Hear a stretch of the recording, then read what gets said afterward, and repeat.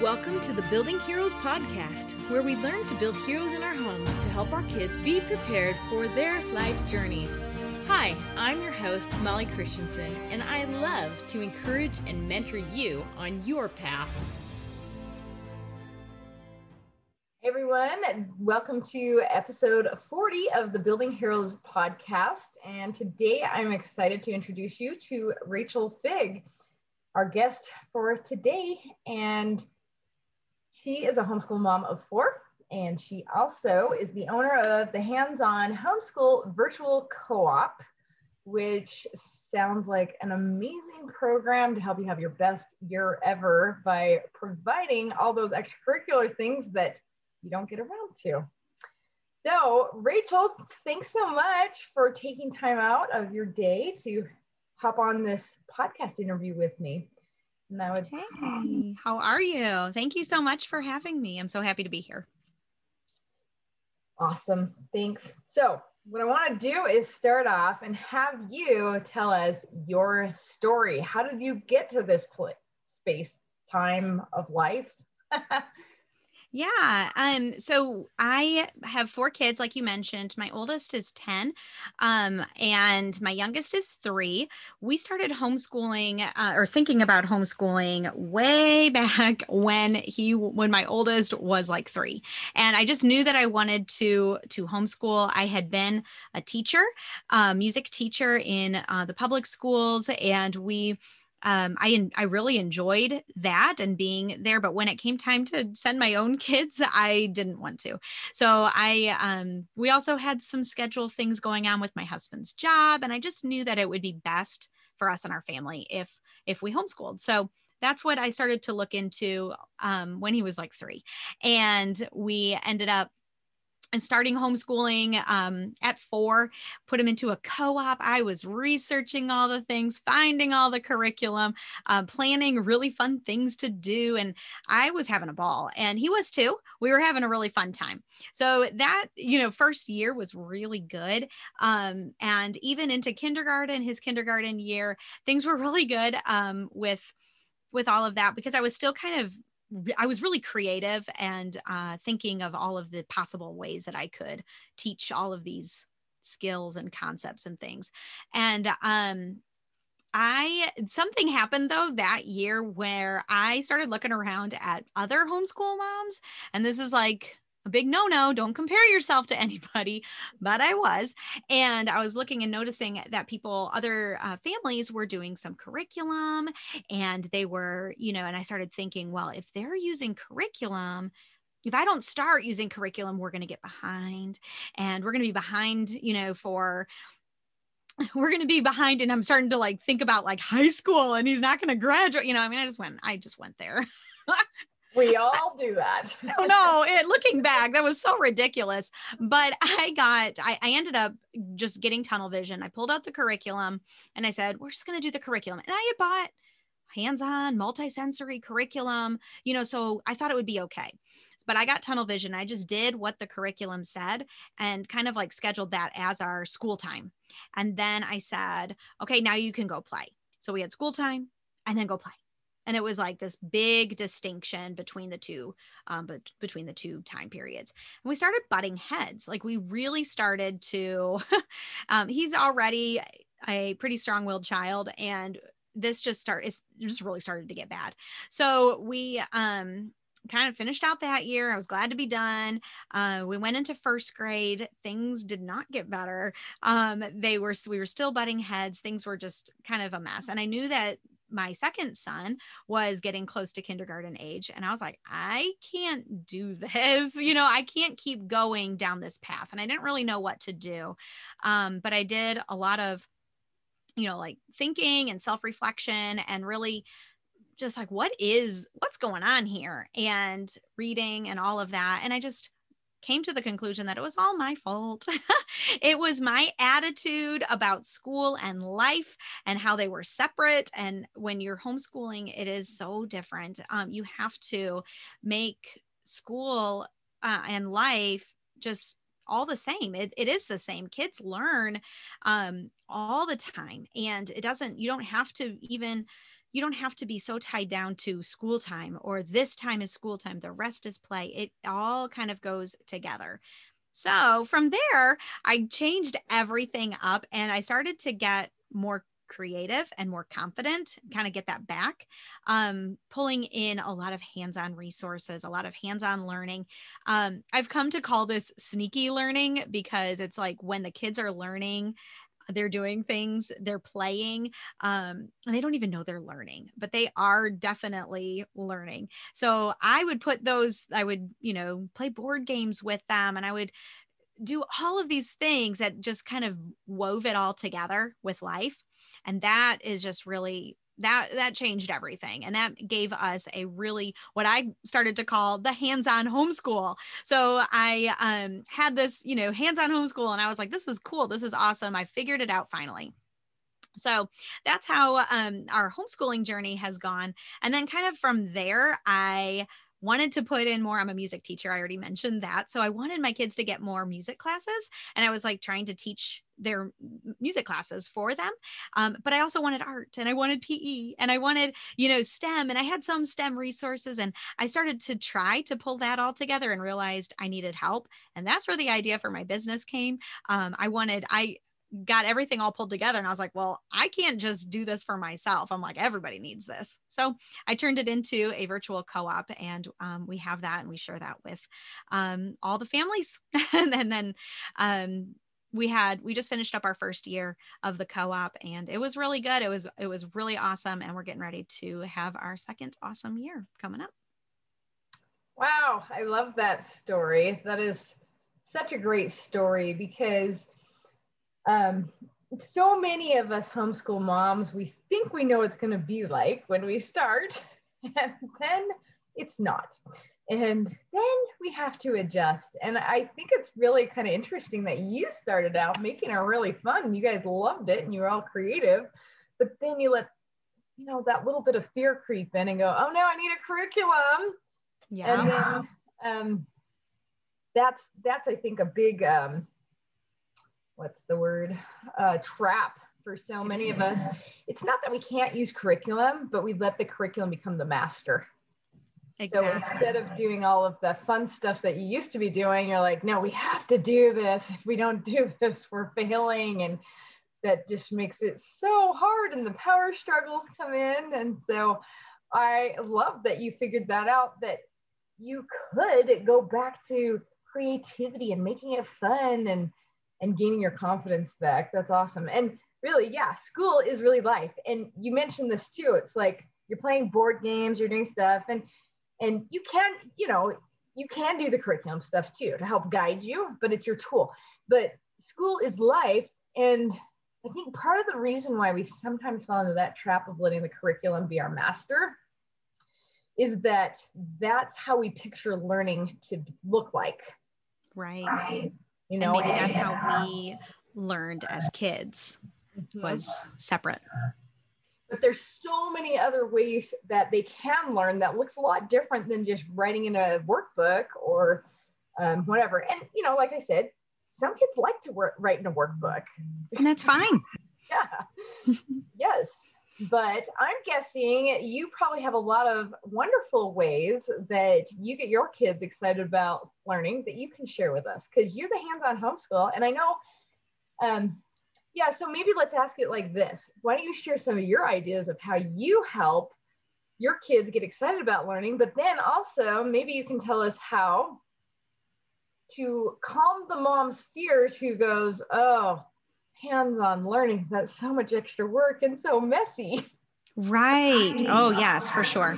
So when you're thinking about hands-on learning, a lot of times people they think like, this is going to be a lot of work and a lot of planning, and I've got to think out every learning outcome. And I see, so I mentioned games. I love using board games, but the problem that I see some people make here is they say, all right, we're going to get out the bananagrams and we're going to practice your spelling words with bananagrams.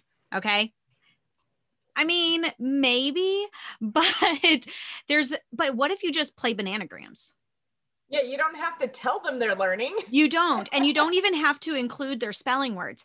I remember being a kid, and I I was not homeschooled when I was in elementary school. I did have some homeschooling as part of my education, but when I was like in elementary, middle school, I was not homeschooled. And I remember sitting and playing Scrabble with my mom and my grandma and my aunts. Everyone liked, and my cousins, we would all play Scrabble when we went to my grandma's house. And I literally was sitting there reading the dictionary. I was not in school. I was reading the dictionary because I was looking for a word that would help me get the most points in Scrabble. So why do we think that it has to be only those spelling words? Why can't we take the pressure off and let our kids play and learn different words? Is that going to all come around later on? Of course it is. Is it going to help them to become better spellers overall if we just let them play? Yes. So we have to reduce that fear that, we don't have to approach every game or every activity. It doesn't have to all be structured. It can be, let's just start with this game. And this game, I love games. I love using board games because there is so much learning that can happen just kind of outside the box. So that's kind of an example, like Scrabble or Bananagrams. Just play the game and your kids are going to get better at spelling. So let me add on here too. What you're saying is just go have fun with them and don't have an agenda. Exactly. Right? And because kids are going to learn what's relevant to them. And if they want to win the game, they're going to learn They're going to read the dictionary. They're going to read the dictionary for sure. And and sometimes though, we can buy or use certain resources to help them learn a specific concept or skill or remember something. When one of my kids was in co-op, he was supposed to learn all of the 50 states and the capitals and the motto, the state motto. And the teacher said, make flashcards and then study your flashcards. I was like, we're not going to do that. And I bought the Scrambled States of America game and we just played it. And I didn't say, okay, it's time to play, Scrambled States. We just played that game. And guess who learned all 50 states and the capitals and all of the slogans or the mottos. And now that was more of a structured use of a game. I did have an actual learning outcome attached to that. And he knew it because he knew he needed to learn those. But would you rather do flashcards or play a fun game? So there's structured play with your kids where you're just, like providing certain resources and saying, this is going to help you learn this in a more fun way. But then there's also the unstructured play. And what happens is they kind of, they forget which one they're doing because, because it's like, oh, mom has a lot of fun ideas. Yeah. I mean, it's not always like that, honestly, but you do what you can to pull in, the fun and the hands-on things, not just board games, but there's all kinds of, even playing Legos. One time we were learning about the Netherlands for something and we were learning about the windmills. And so I said, I wonder if you could build a windmill with your Legos. I didn't see him for like 30 minutes until he came back with a beautiful windmill. Oh, and I like how you phrased that too. You said, I wonder if instead it's just an invitation. Yeah, next thing you need to do is build a Lego windmill. And then maybe they're going to be like, well, maybe I want to, and maybe I don't, Exactly. And I have learned this, how to talk to, especially my strong-willed child. Yes, stronger-willed, you do need a whole vocabulary. And I like that, I wonder if. It's just an invitation. And they might say no, and that's okay too. I have found when they do say no, that in maybe a couple days, I see a Lego windmill. Mm-hmm. It's like they can't get that. One of my kids loves to draw. And so that's one of my tools that I use with him. It's like, I wonder if you could draw a picture of, this thing, just to kind of, because I know it's going to help him learn deeper and more authentically. I wonder if you could draw a picture of that. I'd be like, I don't want to draw, because he knows, they've kind of caught on to how I am. And I'm like, okay, whatever. But then later on, I see a picture of it. So I find that have to be patient. Yes. And I find that to be so true too. It's like, if you were to say this picture is due on Friday, then you're almost entering into a power struggle, and you would have to keep reminding them, and you would have to keep nagging them, and then they're going to want to do it even less. And exactly. Yeah, I like that idea of just being a little patient, because it'll swirl around in their mind, and they might even think it's their own idea too. Mm-hmm. You just kind of are there to pique that curiosity. Yeah. And I like using, I use curriculum. I use it as a tool, like you said. Yeah. I use that kind of as like the spine. Because, before I was like very tunnel vision and only doing the curriculum, and, like I can't veer off this. I have to say what everything says. But now I just kind of look at it as a tool, as a spine. And then I can say, I know my kids well enough to know where to, kind of veer off and like put in those, like, I wonder about this, or I think I have a book about that, or let's, or we might be somewhere and I'll see something that will remind me of that. And I'll say, hey, look, like, remember when we learned about that? I want, and let's go check that out, or maybe we just go to a place where I've already planned this out, but it's sneaky. I don't tell my kids everything that I'm thinking, because that overwhelms them and that makes them anxious about their learning. And I just kind of keep it to myself. And that's another kind of problem, mistake I see some people making, is they're like, hey, look, we can do this and it'll be just like what we learned in history. And maybe just, let them make the connections. Yeah, exactly. Yeah.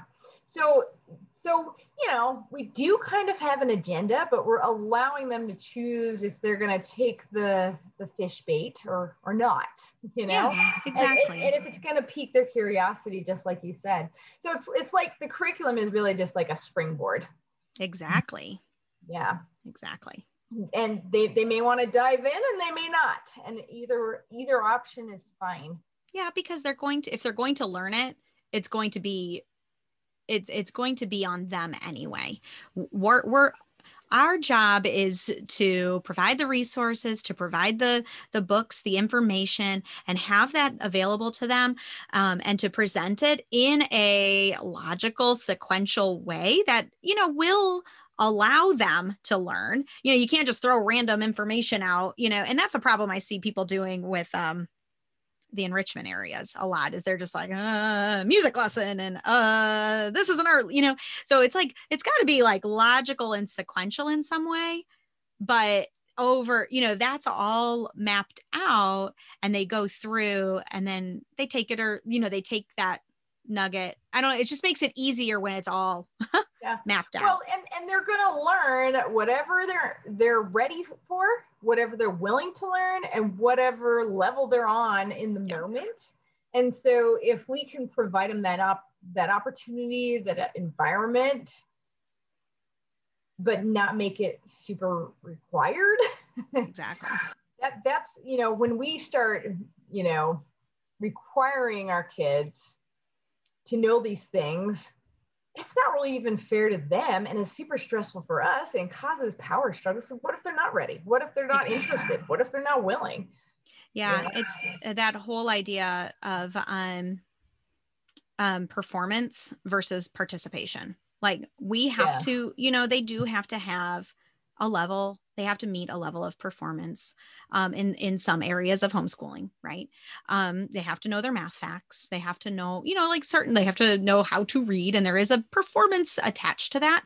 But when we're only after that performance, when we're only after that, it hurts our relationship. It hurts our relationship so bad. We can't constantly be like performance. We have to balance that out with participation. We have to participate alongside them. We have to allow them to be a equal partner and create their own learning. We have an environment that we've cultivated in our home. We're like the gardeners. So there's the Frog and Toad books for kids, Arnold Lobel. One of my kids especially is obsessed, and we have them on audio, so I've heard it a million times. But the garden, I think is the name of the story. And they give him seeds and he's like yelling at the seeds and he's like, seeds start growing. And like, so it's like we do that to our kids. We're like, grow, learn this now. And instead what we need to do is we're cultivating a garden. We're making the conditions right for our kids to learn. That's more important. Yes, absolutely. I love using that garden analogy too, because I'm like, each one of these seeds are going to grow into different things, but at different rates. Do it at their pace. Yep. And they're going to do it. Some are going to be bigger and faster, and some are going to take a while, but they're all going to grow up and provide their fruits to others, and it works. It does work, but you're totally right. I had forgotten about that story. And I love that. It's like, seeds grow. No, is that going to help? Yep. Yes, I love that. So what other hands-on learning ideas do you have? I like to do everything hands-on if I can. I like to use manipulatives in math, using lots of hands-on, figuring it out. I like to use cooking to help with math. We, of course, science and STEM within our virtual co-op, we do all of the hands-on things. And it is actually all of our co-op classes are hands-on. So we do those, the art classes. Music is all about, we want to take the things that they know or that they're learning and make them be able to show that by doing something. So we're not just learning, looking at a piece of art and knowing who the artist is and maybe what techniques they used. We're going to do that on ourselves, and it's going to look different, and it's totally like a creative, totally different. We're not copying what they've done. It's a different, we've got something different in the outcome, but we've used the same technique. Or with music, we're going to take the form of the music, how that music is organized, and we're going to move to the, it's a pattern like A, B, A, C, A, or whatever. And we're going to move differently on all of those sections to show that we understand how the music is put together. So I just like to pull it together in all of the areas. It's how kids learn best, and finding ways to either introduce a new skill or a concept with a hands-on thing so that they're already have that confidence built up, or you could use it in 3 ways. In the beginning, to introduce something new, where, remember when we played, such and such a game? That is kind of the same thing that I'm teaching you already. We play with numbers all the time. Just like, I wonder if, and there I am saying, I wonder again, like how many ways could we, make this 30 things into different groups, and then we'll just like make it into different groups. And it's not, anything. It's just whenever I see it. And so I don't think I explained that very well, but we're just playing. You're weaving it into life. You're just asking questions when you see opportunities, just to make them think. Exactly. Which makes it more hands-on in real life. Exactly. So my son just finished 2nd grade, and he has not really been introduced to multiplication yet, but he knows how to multiply because we've done it so many times with just like playing around with stuff, that when he sees it next year in his math, he's already going to be confident enough to at least attempt it and try it and feel successful. So you can use hands-on learning like beforehand. And then like I shared with the Scrambled States of America game, you can use it to teach, or you could use it after the fact to reinforce the concept or skill, like the Scrabble game. Like I'm not using Scrabble to teach, the spelling words. I'm using it to reinforce maybe things they already know and they've already learned. Yeah, I love that. You just gave us a ton of ideas. So for your hands-on learning, you're playing games a lot. And I love that you're playing it with them too. Because I think sometimes it'd be easier to just say, well, it is easier to just say this, hey, go play this game, And that just doesn't work as well. like at our house, we have a lot of games, and sometimes the kids will pull them out and play. When I go play with them, they're more likely to play. Right. And it's an easy way to play with your kids, and build that connection and, like relationship with your kids. Whereas, I'm not going to get on the floor and play dinosaurs. Like I just can't. I'm not going to play Legos. I'm not going to, I can't, I'm not going to run around the yard. I mean, sometimes, yes, I play with them in the pool. You know what I mean? Like I do that kind of stuff, but it's an easier way to play and encourage play in your kids, especially when they get older, because they start to lose a little bit of, I think our society tells them it's not cool to play after a certain age. But if we can keep them playing board games or, and we do it with them, then it does help. It helps with that a lot. Yeah, I'm right there with you. I would struggle like playing with Polly Pockets or something with them, because I realized, my job is really not to entertain my kids, and sometimes I actually get in the way of the story that they're creating. They just want you to hold the guys. They don't want you to. No.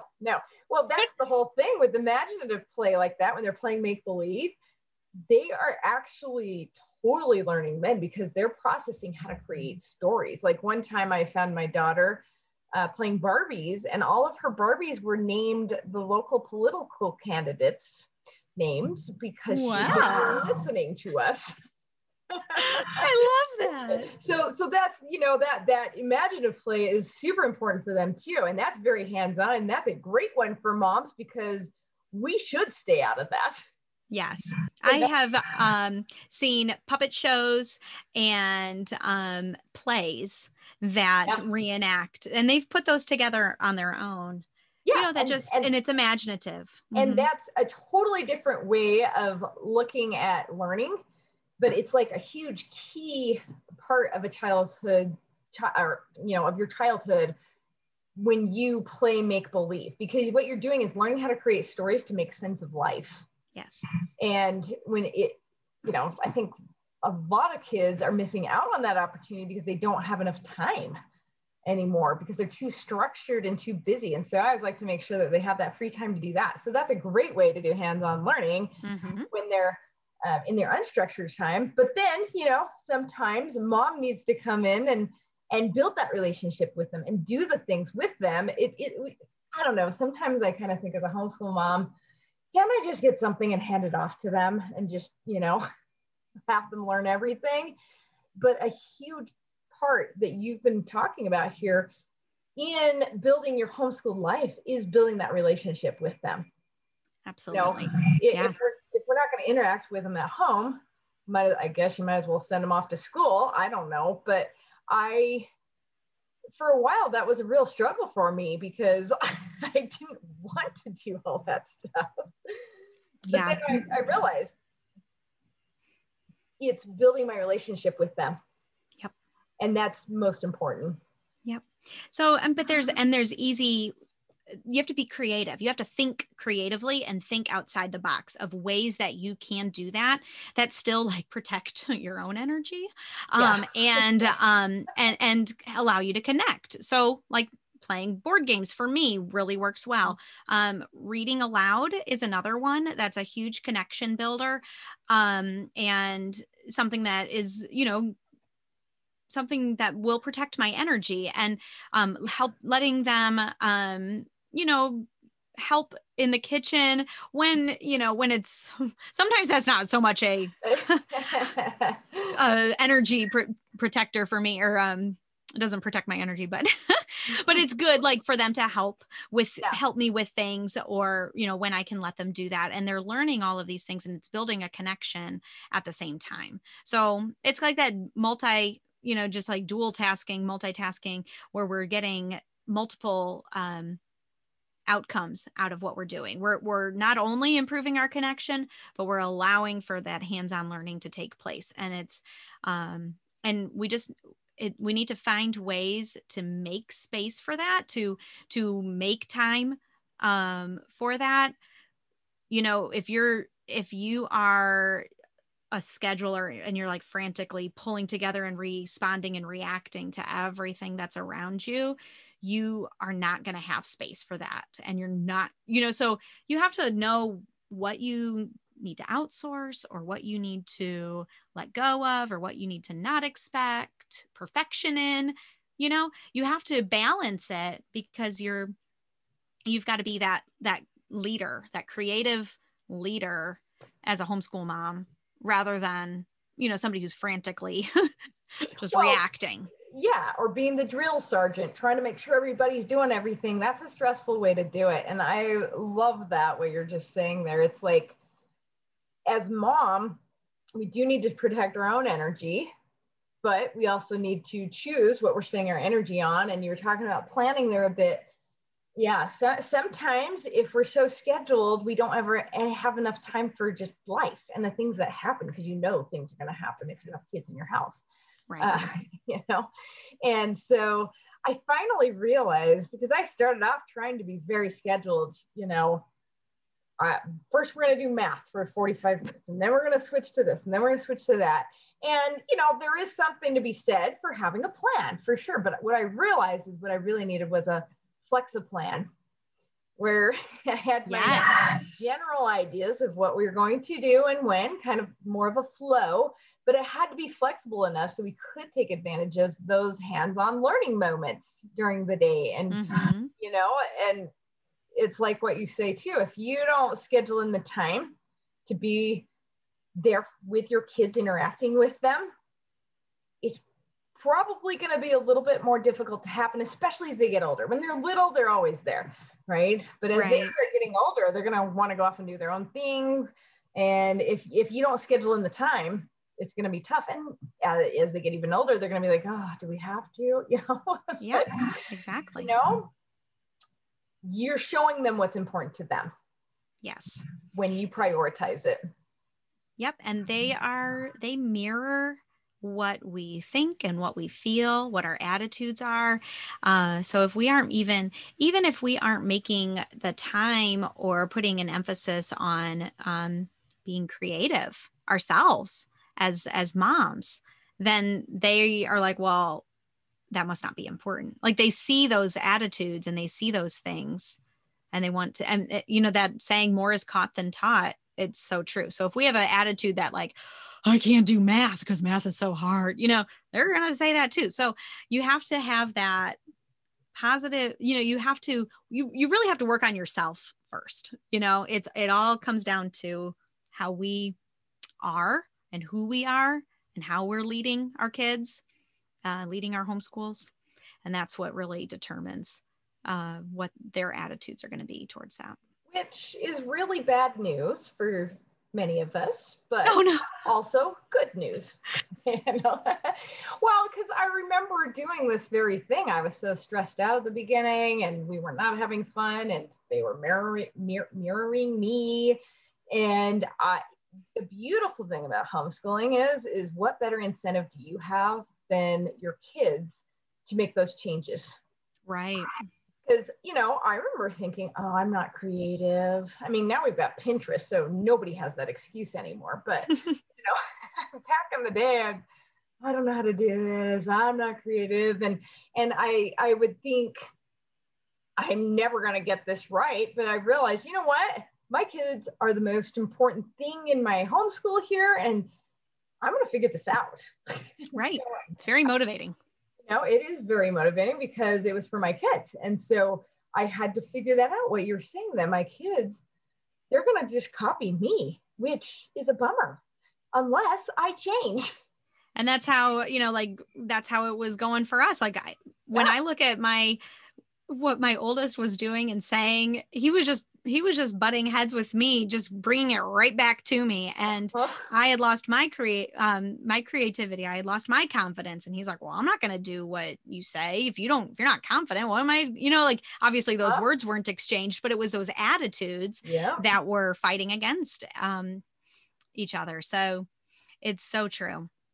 Yeah, it's so true. It is an amazing journey though, really. Cause I was like, well, if I had sent my kids to school, would I have looked at myself and decided to change as much as I had to be the example I wanted to be for them? to lead out on my hero's journey so that they could be empowered to go on theirs? Well, I can't really answer that question. I don't know, but I do know that homeschooling my kids, it magnifies the issues in our homes. We can't just shut the door as easily on those issues, but that's a good thing. It is a good thing. And it does teach you how to step up and lead on your journey. So I love how you describe a homeschool mom, because that's what we're doing. We're really creating the environment. We're facilitating, we're guiding. We're not making them learn. And the other good thing is we don't have to actually do everything ourselves, because I think sometimes that puts all the pressure on moms as well, because we think, oh my gosh, I'm failing because I'm not teaching my kid every single thing that I think he needs to know right now. But really the beautiful thing about homeschooling is it just opens up the door to this huge treasure trove of resources out there. And we're facilitators. We can find what we think our kids are going to like. Yes. It's amazing. So yeah. So, David Allen is a productivity specialist or expert. He says, you can do anything, but not everything. Yeah. So true. Good. So good. And especially for homeschool moms, because we tend to think we can do everything. Yes, we do. And that we have to. Yes. But we don't. Well, I just want to thank you so much for sharing your story on this podcast today and your words of wisdom. You have so many good nuggets there. And I wonder, use that phrase. Let's try that out. I wonder if, and remembering that our kids are like seeds growing and that we can't make them grow. And I love this whole idea of just making homeschool life and trying to see how we can relate it to life and making it hands-on learning. Yes. So I appreciate you taking time out of your busy schedule, but I would actually like to hear a little bit more about your virtual homeschool co-op. And actually that would be a great thing for some moms who feel like this could be a great addition to their homeschool too, because you don't have to do everything yourself. Yeah. And that's tell us more about that. Okay. And that's exactly why, because like I told you at the beginning, I wanted to bring all of these things into my homeschool, and I realized I can't do it all. I can't have it all. So I started, so I got some expert teachers and put together the homeschool subjects that are hard to teach and that there aren't really great resources out there for. So we have music, art, STEM, and PE. And we teach all of those subjects in a hands-on way. So there's always a lesson where we teach the necessary skills and concepts. We relate the music and the art to history. So we do composers, and we look at, a lot of people like to do the composer studies, and we do that. We just take it a step further. And the same thing with art, with picture studies is a big, thing for homeschoolers. Well, we do a picture study, but we take it a step further. And then where we're actually creating our own art or using and applying, we're using those higher order thinking skills to get to an outcome, a result that we can share. The STEM class, STEM is all about problem solving. STEM stands for science, technology, engineering, and math, but it's not those subjects standalone. It's using them together to solve a real world problem. And it's even, not sometimes I see the kits and stuff that say they're STEM kits and stuff, but they're very precise, follow the directions and you get the result. That's not really STEM, but it's open-ended. It's here's the problem and how are we going to use the engineering design process to get a solution. So we have a lot of really fun projects and things in there in the STEM curriculum there. And then PE is we teach new, we have a warm-up activity, a lesson, learn about sports and nutrition and famous athletes and things like that. And then how to do the sport or how to do the activity and then an opportunity or a game activity to go and play. So that's kind of what we teach in there. It's a full school year's worth of lessons. There's over 100 lessons in the co-op. We have It's all, it's not live. It's all flexible to your schedule. So you can do it any time of day. It's really a good way to build those connections with your kids, because you're not the teacher and you're not trying to force things on them, but you get to be like rock star homeschool mom that has like all of these fun activities that go along with it. And you just facilitate the activities, but nobody's over your shoulder saying you have to do it, exactly this way or exactly that way. It's all there for you to take and watch and then go do. And it's also for the whole family to do together. So kids, kindergarten, pre-K, we have several families that have even high schoolers that participate sometimes with their younger siblings, but it's geared for kindergarten through 8th grade to do all together. That sounds amazing. I love that. And it's such a good idea too, because it makes it really easy. Exactly. For sure. And so many people want to include these subjects in their homeschool, but they don't want to be, driving all over town and putting their kids in all of these performance things, or, just finding random classes on, YouTube or Pinterest and trying to make it make sense to their kids just to fulfill a requirement. So it's sequential. It follows, a logical, thought process, Yeah. And, but it just makes it so easy. You can just turn it on. And it's awesome. Well, let us know where to find this and you. How do people hear about the virtual homeschool co-op? And actually, I was thinking too, I love that you call it a virtual co-op, because not everybody can participate in a co-op. Maybe they don't have one around, or maybe some co-ops require too much volunteer work and all that. So I love that, because that does solve a need there. Yes. And it's not just a curriculum that you buy and you never hear from us again. We have a Facebook group that, where we can support, the homeschool parents, and we have workshops that we do, and just really help to support the whole family, not just, here's some music lessons and art lessons and, have fun. But so yeah, that's how the co-op all ties in. But you can find us at thehandsonhomeschool.com. And if you go to thehandsonhomeschool.com/sneak peek, you can get some free classes. So you can do that. The link is also in my Instagram bio. I am at The Hands-On Homeschool, and also on Facebook at The Hands-On Homeschool. So you can find me lots of places. It's all The Hands-On Homeschool. Well, awesome. I love that. Well, thank you so much. Appreciate it. And yeah, let's pour some more creativity into our homeschools. Yes. And the beautiful thing is we don't have to come up with all the ideas ourselves. Right. Yay. Right. Yes. Thank you so much for having me. This has been really fun. Yes. Thank you. Thanks for listening to the Building Heroes podcast. Can you help more people join the Building Heroes movement by sharing this podcast? More people can find it when you subscribe to the show, rate it, and leave a review.